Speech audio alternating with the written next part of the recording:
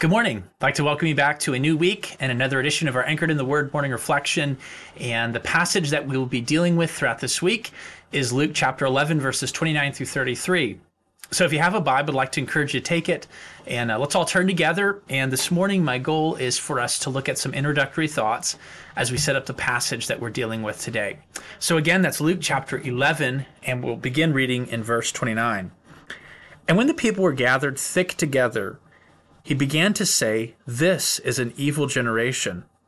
They seek a sign, and there shall no sign be given it but the sign of Jonas the prophet. For as Jonas was a sign unto the Ninevites, so shall also the Son of Man be to this generation. The queen of the south shall rise up in the judgment with the men of this generation, and condemn them. For she came from the uttermost parts of the earth to hear of the wisdom of Solomon.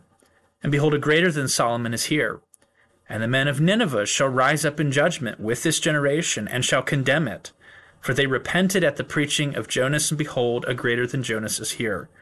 No man, when he hath lighted a candle, putteth it in a secret place, neither under a bushel, but on a candlestick, that they which come in may see the light."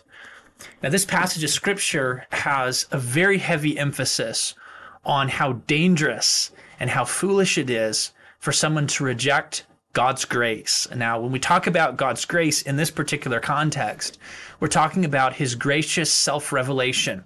And I want us to kind of begin with some introductory thoughts about this concept of God's grace being something that gives us access to the truth. It's not just his saving grace, by grace alone, through faith alone, in Christ alone, we trust Christ, but it is his grace that brings the gospel to us. And it is his grace that gives us access to the law. And it is his grace that convicts us of sin and righteousness and judgment. And it is his grace that gives us persistent opportunities.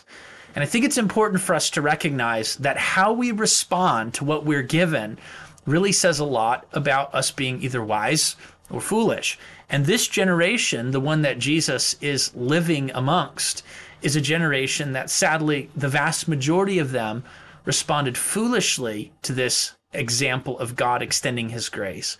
And he's going to confront it head on. So first of all, let me give you a summary statement and then think a little bit about this issue of God extending grace by giving us opportunity to have access to the truth. God's grace provides a compelling case that calls all of us to repent and to trust in Christ alone for our salvation. This passage reminds us that rejecting this grace is the most serious sin that a person can commit because it ultimately ends in eternal destruction. Now, I want to remind you and remind myself that God is not obligated to give us an infinite number of opportunities to hear the truth, or to give us an infinite number of confirmations of the truth, and particularly his existence, the validity of Scripture, the person of Christ, the nature of the cross and the resurrection. God isn't obligated to just continually give us opportunity. It is his grace that gives us access to the truth. And I'll also add this: there's really no end to the potential questions that a person could come up with. As soon as you ask one question and the Scripture answers it, and conscience answers it, and someone brings an answer through the Word of God, another question pops up. There's no end to those potential questions. And faith starts with questions, objections, being answered by the Word of God, and then faith is built on facts. I want you to recognize faith is not just some leap into the darkness or some feeling that I have in my heart, but faith is a decision to depend upon something that is fact-based. So when we talk about a person trusting in the gospel, it's a person who is relying on, depending on the factual truths of Christ's death, burial, and resurrection, and what the Bible teaches about his person, and what the Bible teaches about how we're reconciled to God. Faith begins with facts. And in the grace of God, he gives us multitudes of examples, compelling reasons to believe that these things are true, to trust in Christ alone as our Savior. I think about the example of creation. God's existence is self-evident. It says in Hebrews chapter 11, verse 3, It says that through faith we understand that the worlds were framed by the word of God, so that the things which are and are seen are not made by things which do appear. In Psalm 19, verses 1 and 3, he says that the heavens declare the glory of God, the firmament showeth his handiwork. There is no speech nor language where their voice is not heard. When I look out into the sky and I look up into the stars and I look through a microscope and I watch the sun rise and set, I look at the order of creation, all of those things, they bear witness, testimony to the fact that there is a creator. He made these things. He is a strong and wise and good and well-ordered and a loving of beauty creator. He made these things. And in Romans chapter 1, he tells us that these truths are truths that people by nature, they suppress. He says the wrath of God is revealed from heaven against all ungodliness and unrighteousness of men who hold the truth in unrighteousness. Another way to put that is the truth that is available to them because of their moral bent against it, their natural inclination to rebel against God as creator and one whom they are answerable to. They take the truth and they suppress it and they ignore it. He says that which may be known of God is manifest in them. He has showed it unto them. The invisible things from the creation of the world are clearly seen, being understood by the things that are made, even his eternal power and Godhead, so they are without excuse. The Bible teaches that every single person has enough information to know that there's a God that they are answerable to, who is the moral standard of right and wrong. There's enough information that is self-evident that people are guilty on the basis of their rejection of those basic truths. And when we talk about salvation in the gospel, obviously you have to accept this basic premise before you can have faith alone in Christ. You have to accept there's a creator. I'm answerable to him. He is the standard of right and wrong. I fall short of that standard. I'm answerable to him. I need to be brought into fellowship with him. I need to be reconciled to him.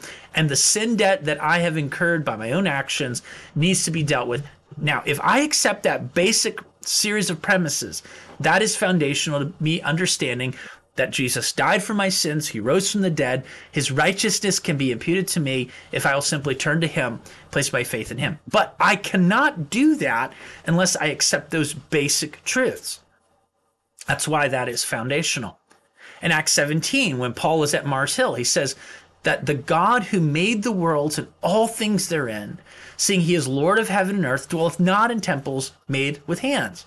Neither is he worshipped with men's hands as though he need anything, seeing he giveth to all life and breath and all things, and hath made of one blood all nations of men for to dwell on the face of the earth, and hath determined the times that were appointed, the bounds of their habitation, and in him we live and we move and we have our being.